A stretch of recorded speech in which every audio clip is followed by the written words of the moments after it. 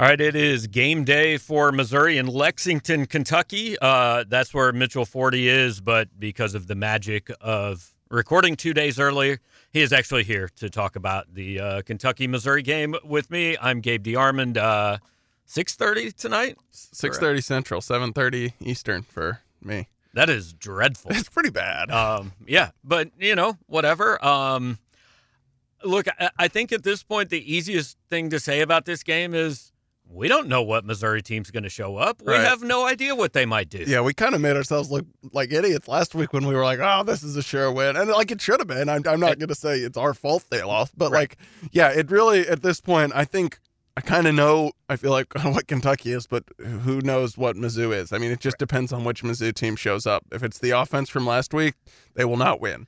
If it is, a team that has a fire lit under them and looks like it has some sort of sense of urgency, they probably have a chance because Kentucky won't be able to score many points. Yeah, I actually think the offense from last week could win simply because Kentucky has no offense either. Like, Vanderbilt's offense is better than Kentucky's. Yeah, that's true. But, I mean, Kentucky's defense is also far better than Vanderbilt's. Yes. I think what Missouri has this – Missouri's not going to get blown out, I don't think, because they have a defense that can actually keep them in games. I mean, that offense last week they had one drive all game. Yeah, no. And the defense kept them in it the entire day. Yeah, and the Kentucky's offense is bad enough that as long as you don't let Lynn Bowden break off one 70-yard touchdown, I don't know if Kentucky's good enough to sustain a drive. Correct. The only way I could really see them scoring a touchdown is on an explosive play or on, off of a turnover. Missed tackle, blown coverage, whatever. But if Missouri allows Kentucky to win this game because Lynn Bowden ran for 150 yards, then that's completely on the Missouri coaches. Absolutely, Whatever you do, that guy running the ball can't beat you. Something else has to beat you. Yeah, for sure. Yeah, I think – on the other side of the ball, I think this comes down to can Mizzou run the ball, because they clearly have to be able to run to set up the pass. I think it comes down to can they do anything on offense? I mean, I'm not trying to be funny.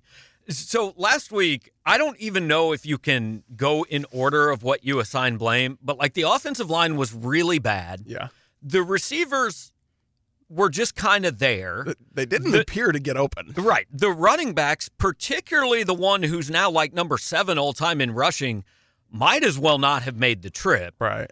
And the quarterback might have been worse than all of them. Yeah. And the tight end, the only time they seemed to understand he existed before they got to the 20-yard line, the quarterback nearly got him killed. Yeah, yeah.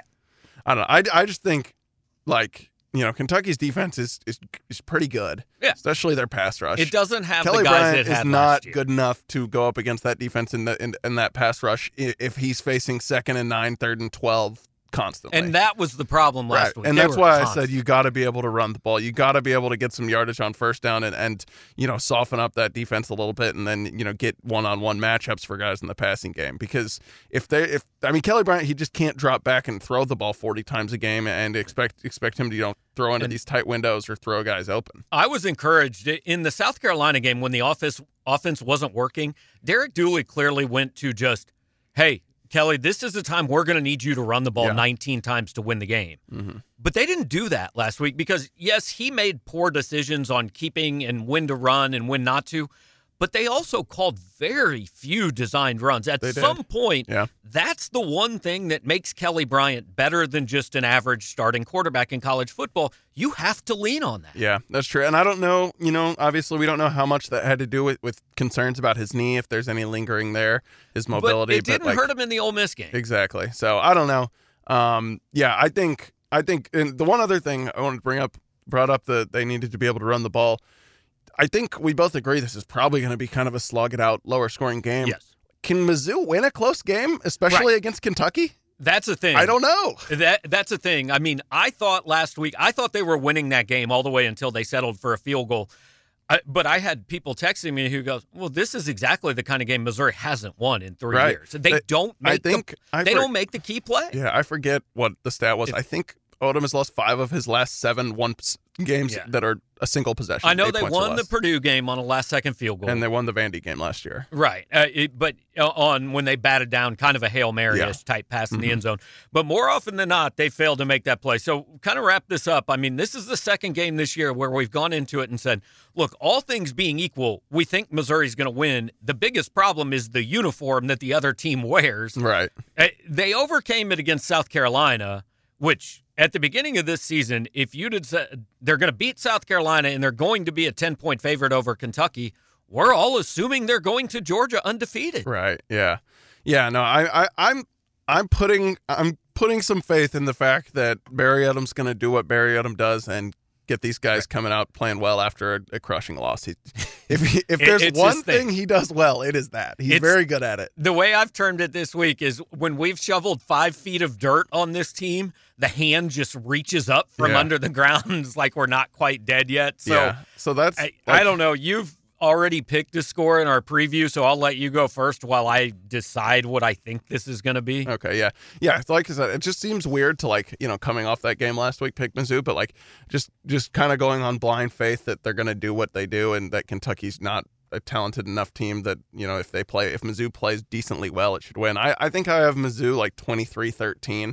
Honestly, that might be too high scoring. Yeah, I think it's going to be somewhere around there. I could see, like, a 20-7. This is the reverse of normal. Like, my heart says pick Missouri to lose this game because emotionally, like, just not from what I want to happen, but, like, that's kind of what you would think is going to happen. But my head says Kentucky's just not good enough. No. Like, they have one play on offense. Right. If you lose to this is like losing to a 1938 team running the wing T formation. Yeah. So that would be poor. Yeah, that would be bad. It would not be good. All right, so for now, I'll go with 20-7. When I make my pick in our preview an hour from now, it'll probably be different. But yeah, Mitchell will be in Lexington and have full coverage from you guys well into Sunday morning. Yeah, that'll be fun.